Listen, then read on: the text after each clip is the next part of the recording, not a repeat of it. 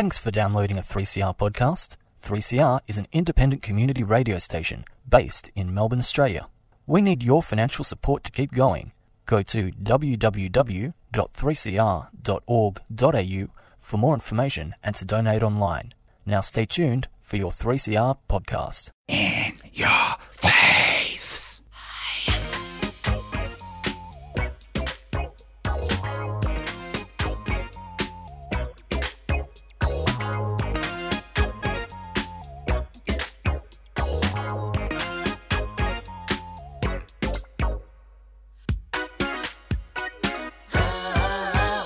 Prince there from his first album, Soft and Wet, 4 After 4, on In Your Face on 3CR with James and MV. We have an array of guests. Kicking off in a few seconds with Chris Lemoh from the Victorian African Health Action Network, talking about the importance of Australia's African communities in combating HIV. We'll also be talking to the wonderful Jane Green from the Vixen Collective at 4:20 about the campaign for decriminalisation of sex work here in Victoria, on the verge of the state election as Victorians go to the polls tomorrow if they haven't already voted.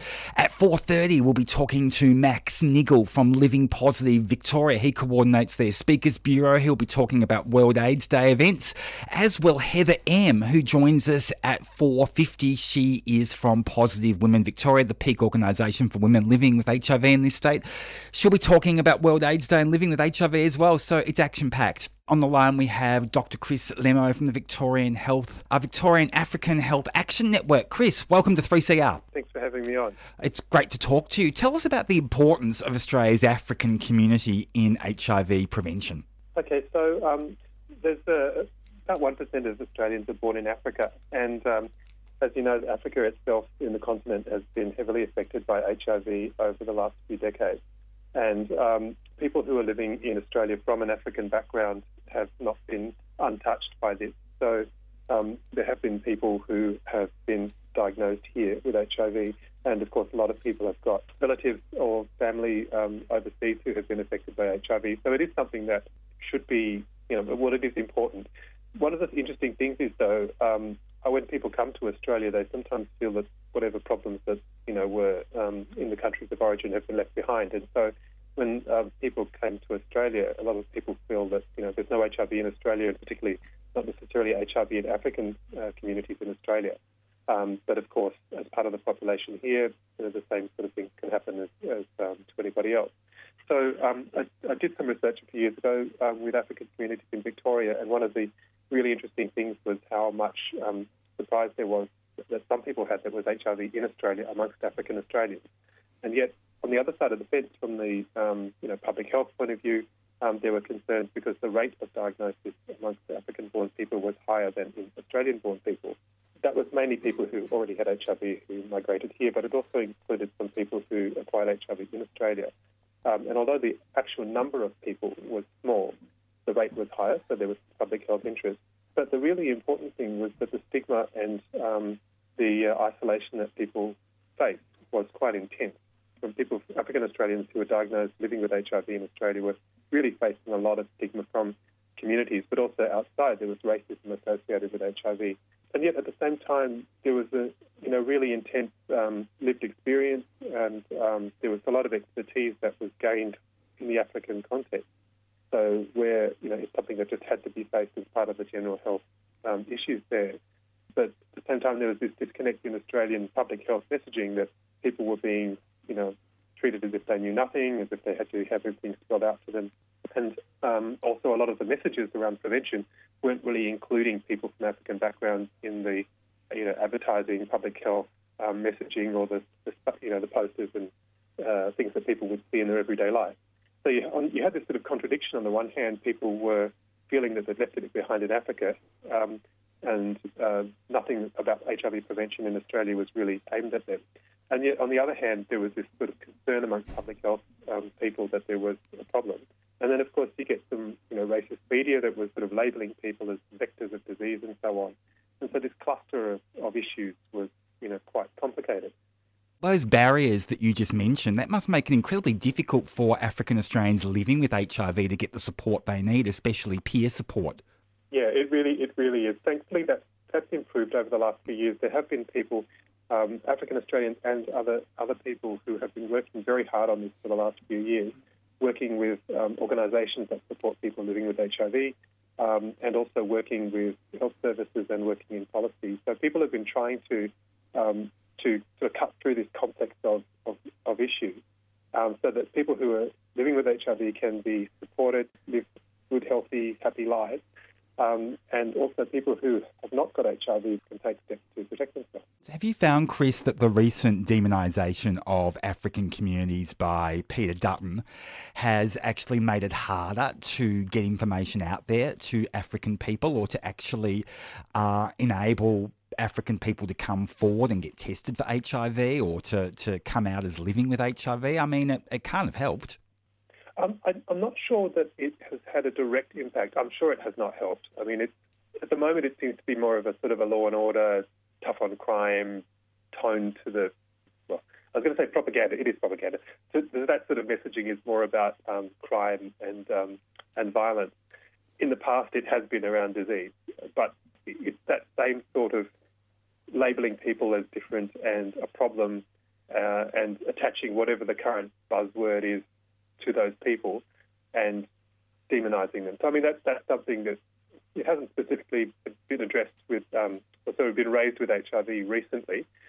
Given the current climate, it could easily, again, until that sort of stereotyping and labelling strategy has been sort of ditched from political parties' repertoire. So tell us about the work of the Victorian African Health Action Network. I mean, it's a big task. I mean, African communities are not homogeneous. You've got people from different cultural and language backgrounds. It must be a big job.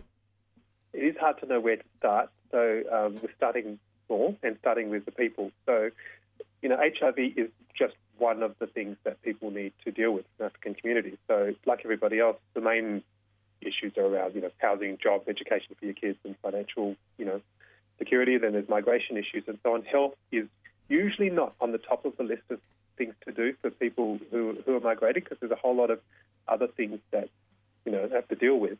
And HIV is not on the top of the health list. So the first thing we need to do is actually get people to recognise that it is something that people, from African backgrounds need to put on the list of things to think about in Australia. What issues would you say are on the top of the list? I imagine housing's probably right up there, yeah? Yeah, housing, employment and education would be right up there. At the moment, there's, also there's the migration issues and the racist media and political strategy. But I think, housing and employment is the two main ones. Health is not something people really think about until they're sick, as a rule. And that's not, just limited to African communities. That's everybody, really. But it's alarming, isn't it, when the health issue is HIV? If someone's got HIV and they don't deal with it until they get sick, that means they're far down the track in terms of, what treatments can do. That's right. And late diagnosis is an issue. And one of the things that has come through very strongly, and it's been consistent over many years now, is that people who don't fall into that sort of stereotypical risk group generally have a higher risk of getting diagnosed late, when there's already been some damage to their health and they've not had the benefit of the treatment, early before, it damages the immune system too much to an extent. So, late diagnosis is certainly one of the main issues that we have to face as African Australians, along with other migrant groups and people who are exposed through heterosexual sex. So they're the groups that are typically diagnosed later. And, for example, over half of the people who were born in sub-Saharan Africa in the last 5 years were diagnosed late. So that means they missed out on the opportunity to get early treatment, stop some damage to their health, and also missed the opportunity to change what they do to prevent exposure to sexual partners as well. So that's also both prevention and personal health are improved by a timely diagnosis. And the first step in timely diagnosis is raising awareness that it's something that's worth looking at and thinking about and getting tested for. How difficult is it to reach African men who have sex with men, particularly if they have female partners? Very hard. So, unfortunately, there's intense homophobia in many parts of Africa, and that's often kind of driven by religious establishments, with some influence from the American evangelical movement, I'd have to say. I mean, that's something that over the last probably 10 years or so, there's been concerted efforts from some American evangelical movements to get African countries to institute really homophobic laws that basically persecute men who have sex with men, and other people who are not sort of fitting the heterosexual official sanctioned sexuality. With the result that people have been beaten, murdered, forced from their countries, and that legacy still follows people in the diaspora. So there are, of course, gay men who are African. Every culture, there's a spectrum of sexuality. But unfortunately, there's been a legacy of homophobia, which a lot of it is to do with the legal systems that were imposed by the British Empire when it was sort of in power. A lot of those laws, just like in India, a lot of those laws are colonial laws. But of course, they've leaked into the culture. I'm really happy, though, in the last, I think, 2 or 3 years particularly, amongst especially young African Australians, there's been a lot more openness in people's minds around the spectrum of sexuality and sexual orientation. And during that unfortunate plebiscite that we all had to go through, I was really happy to see, particularly online, there were a lot of mainly younger, but not only younger, African Australians who are engaging with their peers and with their older, relatives and friends, and saying, look, we really should move on and be more open. And that's actually in keeping with, the spectrum of sexuality in culture that was, pre-colonial times. I mean, there are many instances of, just like in India, there's the hijra culture. There are, examples in Africa of people who are accepted, had a place in society, who were not, strictly heterosexual. And that's something that is being discussed more, I think, both in Africa and. On the 1st of December, we're having an event in Footscray VU Metro Uni, Community Forum on HIV/World AIDS Day, so please come along. That's fantastic. And if people want to contact your organisation or go to your website and get more information about that, can you give us an address? Yes, so it's www.VAHAN.com.au, so VAHAN.com.au, and can email at info@VAHAN.com.au. Awesome stuff. Chris, thanks for joining us. Thank you very much. Really appreciate it. Dr Chris Lemoh there from the Victorian African Health Action Network. It's 16 after 4. You're on Interface on 3CR with James and MV, and here's Madonna.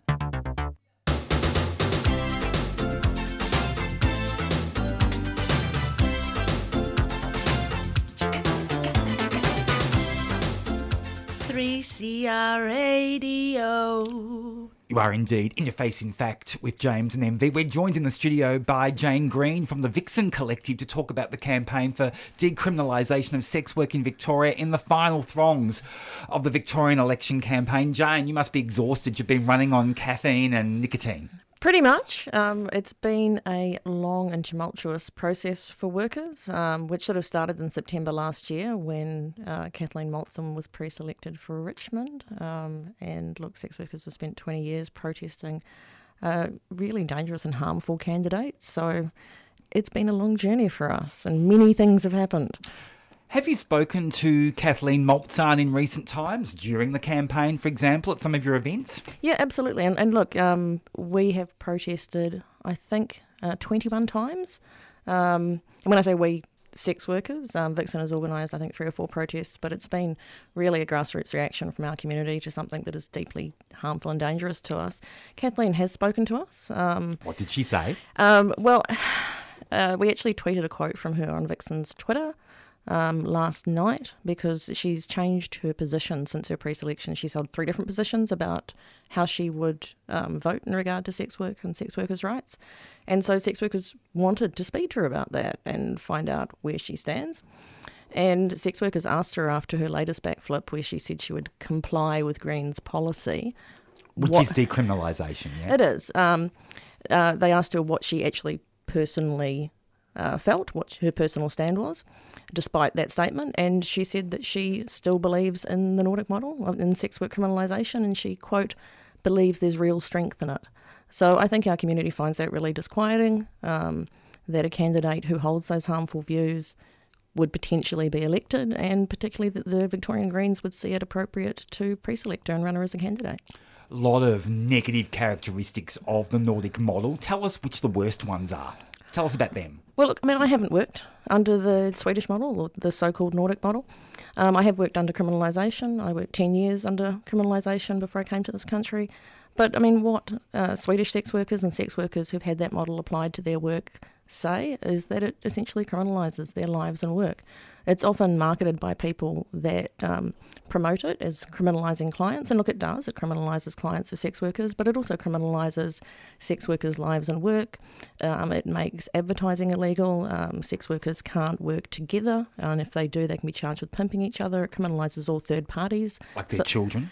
If you're living with someone, a friends, a family, a partner, or adult children, they've been charged with pimping, with living off the earnings.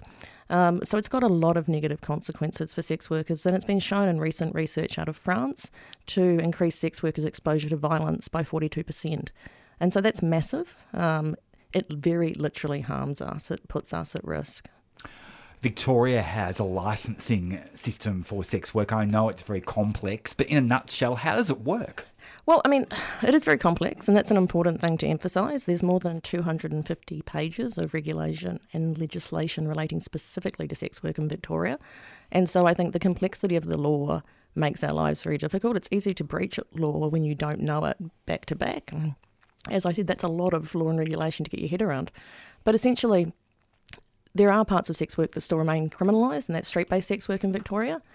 And also, if you're working as an independent worker, then you have to register with the government. That's a lifelong record. It's never expunged. If you're working as a brothel-based worker, you have to work in licensed premises. And if you're not, you can be charged for being present in a unlicensed premises. And the whole thing, the licensing system, it's not about our health and safety. It's about controlling us and monitoring us because we're viewed as people that need that are a danger to society. And just like any other workers, the regulation of our work should be about promoting our rights, our labour rights, our health and our safety. You mentioned the Greens have got a policy of decriminalising sex work. We've got a state election tomorrow. What other political parties have said they would decriminalise sex work? Well, look, I mean, I've actually been asked a lot by people over the last few weeks and certainly even over the last 12 months about what they should do in terms of voting to support sex worker rights. There are three parties that have come out and put on their platform that they support the full decriminalisation of sex work. The Victorian Greens, it is part of their state and federal policy platform. The Reason Party, but also Victorian Labour, actually added it to their platform in May this year. So that's really significant. And I think it should be recognised that it is globally and nationally and here in Victoria supported by sex workers ourselves, but also by health and human rights bodies as being what best supports us in terms of our work and our safety particularly. You mentioned the Reason Party. Of course, it's headed here in Victoria by Fiona Patton, who's a former sex worker, but she also has a long history with the Eros Foundation that represents the interests of brothel owners. Of course, their interests, brothel owners, sometimes conflict with the interests of sex workers. Are you happy with the extent of her support? Well, I think any worker recognises that bosses' interests often are very divergent from ours as workers. I know certainly sex workers in the last week or so have raised concerns with comments that Fiona Patton has made in a piece published in 10 Daily that people have communicated to us, communicated to Vixen Collective. What kinds of comments? Talking about an explosion of illegal brothels, which, look, that's not reflected in evidence or sex workers' experience, and people find that sort of language stigmatising to our community. And I think the key thing that we ask for as sex workers is to be listened to so that we can represent the reality of our lives. And so comments like that do cause concern. But I've spoken to Fiona about those, and I know that she's made a commitment to us to sit down and have a discussion about that. Richard Wynne, the Planning Minister, is running against Kathleen Maltzahn in Richmond. He's a sitting member. Has he met with you? No, I haven't had the opportunity to meet with Richard Wynne. And look, people do ask me, both as a spokesperson for a sex worker organisation and at a personal level, which party I support. I support parties that promote sex workers' rights and support the full decriminalisation of our work. But it's not just about words, it's about actions. And parties, particularly the Victorian Greens, I can point to, have had that policy for a very long time. But it's about doing something about it. It's not enough to talk the talk. They have to walk the walk and actually push those issues and raise that in Parliament and get us where we need to be in terms of decriminalising our work. Have any ALP candidates or sitting members actually met with you? We try and meet broadly across all parties, but also for Vixen, it's a capacity issue. We're a very busy organisation. We do a lot of direct peer support and peer education, and we are unfunded. We're a volunteer-based organisation, and Victoria is the only state or territory in Australia that doesn't have a funded peer-based service. So we always prioritise working directly with members of our community. I'd certainly say I'd like to speak to more politicians and raise the concerns of my community. Have any ALP members or candidates actually just, emailed you or sent you a Facebook message or anything just saying, look, we're with you, we support you? I'm trying to think now. I don't think so, but look, I'd certainly encourage them to do that, and we'll be looking to have some very serious discussions post-election, regardless of the composition of Parliament, to keep promoting sex worker rights and to keep it on the agenda. How would you rate the Liberal Party's performance on the issue of sex work decriminalisation? Very poor. So for people that don't know, in late April at the Liberal Party State Council, they actually passed a motion, along with a range of really negative motions about marginalised groups, to support the Nordic or Swedish model of sex work criminalisation. We had some very serious discussions with members of the Liberal Party about that. And although we were pleased to see that it wasn't taken up by the Parliamentary Party, it's still something that they need to correct. They need to be supporting what's right for workers. What about community support? There seems to be a significant shift in the attitude towards sex workers in the community. It seems to be a lot more positive. Are you finding that there's less stigma? Obviously, there's still a long way to go. There's a long way to go. I will say that I personally have felt as a sex worker more supported in relation to raising these issues in the last 12 months than I've felt probably at any other time. We've had a lot of allies come out and stand with us. We've been protesting with local members of our community, but with supporters. And also, we've been at Victorian Greens protests raising these issues, and members of the Greens have walked out of events to stand with us. And I think those people need to be acknowledged, that they are raising the issues internally with their party, and we need more of that. Jane Green, thank you so much for joining us in the studio. Thank you for all your great work for the community. I know there's lots of LGBTIQ sex workers and lots of allies as well. And good luck tomorrow with the result that you get. And I hope we get decriminalisation in the next term of government. Absolutely. Thank you so much for having me on. It's a great pleasure. It's 4:30 on In Your Face on 3CR with James and MV, and we've got more music.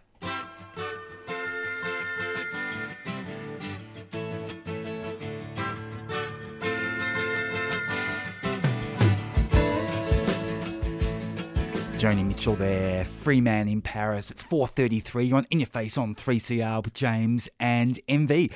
We're joined on the line by Max Niggl from Living Positive Victoria. He is the coordinator of their vastly successful Speakers Bureau, and he joins us to have a chat about World AIDS Day 2018, which is on December 1st, but there's some activities happening before then in Melbourne. Welcome, Max, to 3CR. It's great to have you on board again. Thank you very much, James, for inviting me. It's a great pleasure. Max, tell us about the theme for this year's World AIDS Day. So, yes, this year's theme is Everybody Counts, and it is one that the Australian Department of Health, adopted from the World Health Organisation. This is primarily because there's still a perception that HIV only affects gay men in Australia. However, we know that there are increasing diagnoses in the heterosexual population. So the other point too is that when we're talking about everybody counts, that also includes people who are ageing. Absolutely. And of course, ageing and HIV, it kind of goes together, doesn't it? Is that because it's just the way the virus affects the body, even with the treatments? To a degree, it can be a combination of both being treated long-term for HIV. Some of the earlier drugs impacted upon us in very different ways to what the drugs do nowadays. And, of course, HIV still lurks within the body, even though it's really well controlled by the medication. So what we're seeing is this sort of greater amount of earlier diagnoses of things such as, kidney disease, diabetes, blood pressure, lipids, elevated cholesterol, for example. And, people having hip replacements, knee replacements, a lot earlier than the general population. Max, tell us about some of the events happening for World AIDS Day. I know that there's some really great community forums happening, for example. Yes, look, Living Positive Victoria and the Burnett Institute and Thorn Harbour Health are hosting the official community launch of World AIDS Day on Friday the 30th at the Alfred's Amrep Theatre at 9 o'clock in the morning. We subsequently, after the community morning tea, will be having a community forum. And that is going to be about living and ageing with HIV and how we're rising to that challenge. After that, we have our luncheon for everybody that's there, and we then move into the Burnett's MHIV Symposium, which is about young researchers and scientists who are working in the area of HIV. And in particular, this year, they're focusing on HIV and comorbidities as people age. Wow. So explain that a little bit to our listeners. So when I mentioned all of those conditions that seem to be impacting us earlier than the general population, comorbidities is effectively a collection of other illnesses associated with your primary health condition. And in this case, that's living long-term with HIV and ageing with HIV. You are the coordinator of the incredibly successful People Living with HIV/AIDS Speakers Bureau, which is a really great program at Living Positive Victoria. Tell us how that works. What does that involve? Well, it's people who are living with HIV, no matter what their gender, sexuality, who decide that they want to do something and give back to the community and educate the broader community about living with HIV, especially what it's like to live with HIV in 2018. So we have speakers that go back who've been with us for nearly 30 years, and more recently a lot of younger speakers have joined us, and increasingly more women are joining us as a Speakers Bureau. So primarily our work is in schools and universities, but every other organisation that asks for speakers, it's about the lived experience. And of course, that's crucial for people to start to destigmatise HIV in their thinking and to understand that HIV can affect anybody. Do you find that because it shows the human face of living with HIV, that's a real kind of, impetus for people overcoming their fears and their stigmas and their prejudice towards people living with the virus?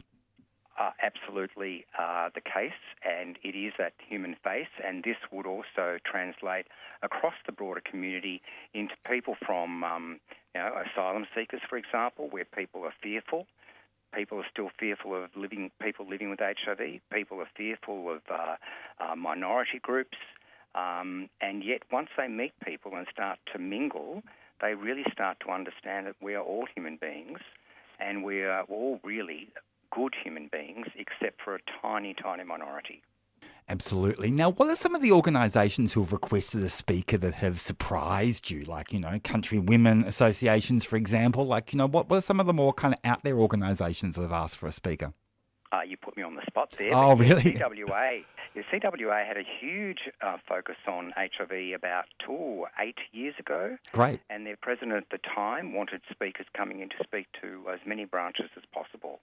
I think when we get responses from corporate organisations, and one this year is from Mercer Health, Mercer, the company which specialises in superannuation and wealth management, big corporation, and they've requested a positive speaker this year. Fantastic. Now, Max, you've also been to Papua New Guinea and you've done some training. Tell us about that.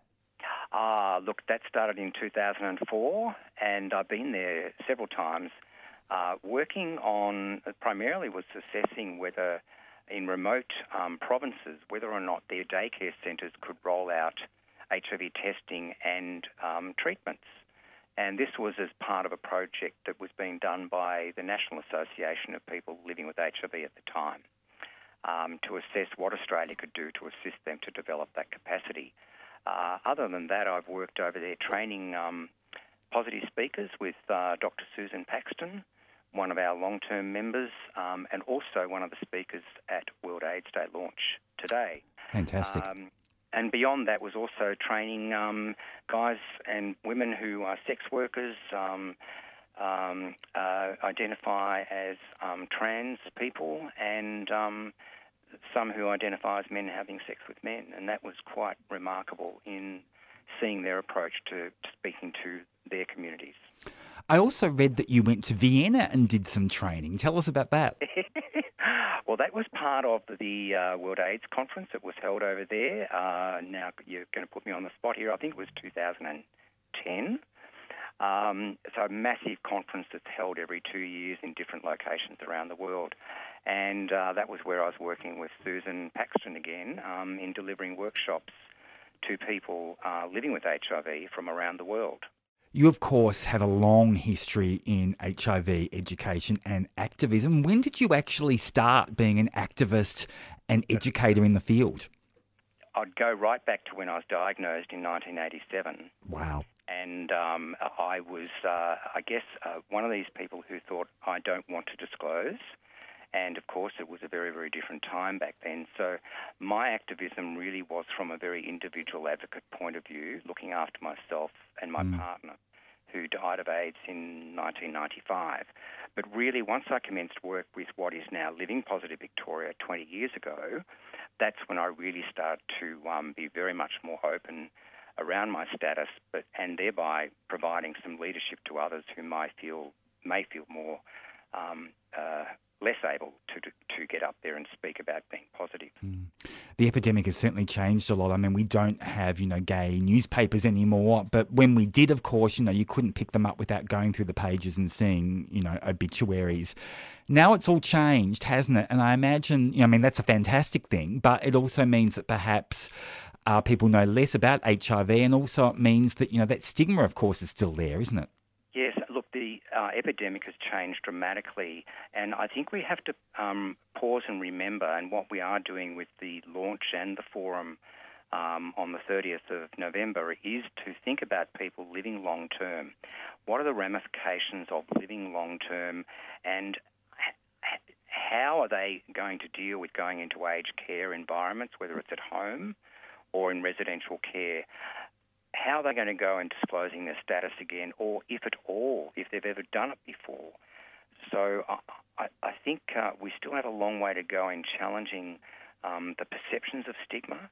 And yes, because it is a chronic, manageable health condition now, it is not out there in the general public as much, and thereby they think that HIV has gone away and it doesn't affect them.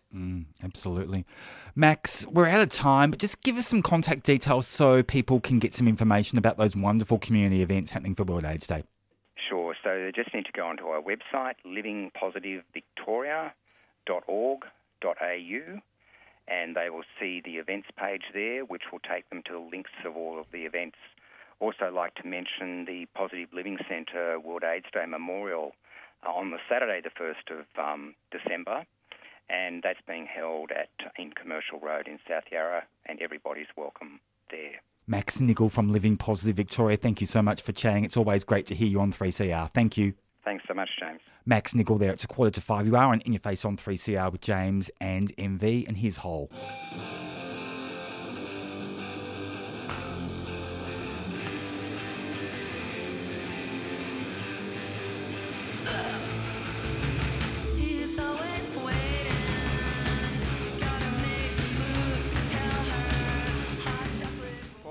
Listen to 3CR, clap your hands. If you listen to 3CR, clap your hands.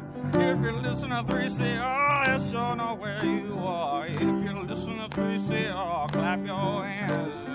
If you listen to 3CR, clap your hands.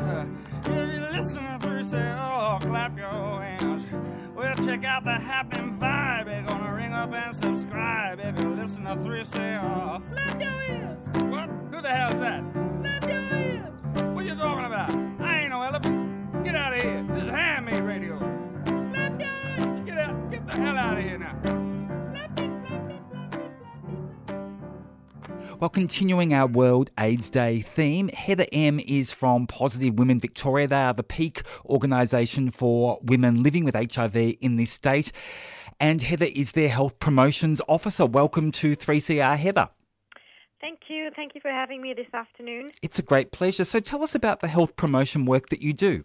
Actually, Actually, I have to correct you. It's peer engagement coordinator. Ah, okay. Natalie is the one who does health promotion. I've been talking to you both all week. Well, not all week, but today anyway. So look, tell us about the importance of peer support for women living with HIV. I think peer support provides that opportunity and space for women living with HIV, just to get to know other women, get the support they need, and for them not to feel like they're the only women or woman living with HIV in Australia. Because often women, when they get a diagnosis, they feel like they're the only ones. So we are there to provide the support and let them know they're not alone. Women like myself and other women that I support, we're there for these women. I imagine isolation is a huge issue for a lot of women living with HIV, and you must come across women who say, I've never spoken to another woman living with HIV before. Yes, that is a very common theme. A lot of women will be like, I thought I was the only one. How can this happen to me? And after they've received their diagnosis, often, those feelings of isolation, they're so huge. So peer support is very important for just, making sure they're okay and linking them up with the right health services, support groups with other women. So peer support is very important. I imagine without peer support, it must be very difficult for a lot of women living with HIV to actually tell, their friends, their family about their diagnosis, which means that just compounds the isolation. Yes, it does, because they don't know how to start the conversation. Because often women that come to us, they're in heterosexual relationships and different cultural backgrounds, where the discussion around HIV or gender and sexuality, they're not common discussions. So we're there to offer support on disclosure and relationships, where to seek treatment, and mental health is a big, big issue. So everything is interlinked, from isolation, mental health, disclosure, discrimination, internal and external stigma. And I guess the peer support really helps women to work through all of those issues as well. Let's talk for a moment about women from culturally and linguistically diverse backgrounds. What are some of the challenges there with engaging with them? I think it's the talk in the sector. It's a big challenge because often these women, they are geographically isolated, so they live not in inner Melbourne. So the issue of access is a big problem. There's language barriers, and the fact that they come from a different culture just provides another layer of disadvantage for these women. So, it's challenging. And women from other cultures, like I've just mentioned before, other cultural backgrounds, having a discussion about HIV, it's often viewed with so much stigma, internal and external. So they're hugely isolated. So I think organizations like Positive Women, LPV, everyone in the sector, we provide them with that support they need and link them with other women from the same background if they are comfortable doing so. Living with HIV must be hugely challenging for women who have children. I mean, how do women deal with that? That must be a huge kind of obstacle. Yeah, it's a big thing. I am a mum, and often I think the women that I work with or that I support or I've come across in this line of work, disclosure is a big thing. When do I disclose to my child? When is this the right time? Do I disclose? So it's challenging, and yet often thinking about someone else, a child. And some women, they have to deal with disclosing to their children about their children's status. Some women have children who are positive, so disclosing to those children that they are positive. I don't know if that makes sense. Oh, it does, absolutely. And there also must be huge challenges around positive women and childbirth as well. I mean, you mentioned having positive children, so there's perinatal transmission, and I guess there's the treatments issue that impacts on top of that as well. What are some of the main treatment issues for women who are pregnant, who are also HIV positive? How do you kind of deal with that? I think Australia has done an amazing work in the HIV space and, women and giving birth. So rarely women here have kids who are positive, if they've been followed up and if they know their status, or if they find out when they're pregnant, there's good care. But there are a small number of women who are unfortunate that it didn't happen for them, or they came from overseas and they had positive children. So the issues around there that I've seen in this line of work is these women, especially the women with the children that are positive, is the adherence to treatment with their children. So a woman will be like, oh, my child doesn't understand why they have to take treatment. So peer support and some of the work that we do, we support these women so they have, the resilience to keep going and some coping strategies and how they can support themselves and their families. I don't know if I've answered your question. No, you certainly have. I was going to say all roads kind of lead to peer support, don't they, and peer engagement and connecting people. Yes, and connecting people, and it's all interlinked from, social isolation, stigma. I think the biggest thing that we are fighting is the stigma and discrimination that people feel internally and experience externally that limits them as people living with HIV. And the fear around disclosure causes social isolation, mental health issues. It's all stigma. Heather, we're almost out of time, but it is World AIDS Day on the 1st of December. Are there any events that you in particular would recommend that people go to, particularly women living with HIV or their friends or family? I would say to women living with HIV and everyone in general, I think the Community Forum on Living and Aging with HIV would be very useful to women, and because we're all aging, living with HIV and we need to know what's happening, and the challenges as you get older living with HIV. What is the treatment doing to your body? Do you have to change treatments and other health challenges that come as you age? So I think this World AIDS Day theme is very important, more or less, to women. And everybody counts. Everybody counts, and we'll have our champions, people who have lived before us who were leading the way. So I would encourage everyone, to attend all sessions, but if they can, the Community Forum. Absolutely, and we'll put those details up on our website. Heather, thank you so much for joining us, and thank you for your great work at Positive Women Victoria. It really is wonderful. Thank you so much for joining us on 3CR today. Thank you for having me. It's a great pleasure. Cheers. Heather M there, she's the Peer Engagement Officer for Positive Women Victoria, the peak body for women living with HIV in this state. MV, we're out of here. Yes, and I want to say thank you to all our guests and all the people that helped us organise the guests, including Hope Mathumbo and Natalie Brown. Awesome, we're out of here. Jacob's up next with the Friday Rave. Bye, everyone.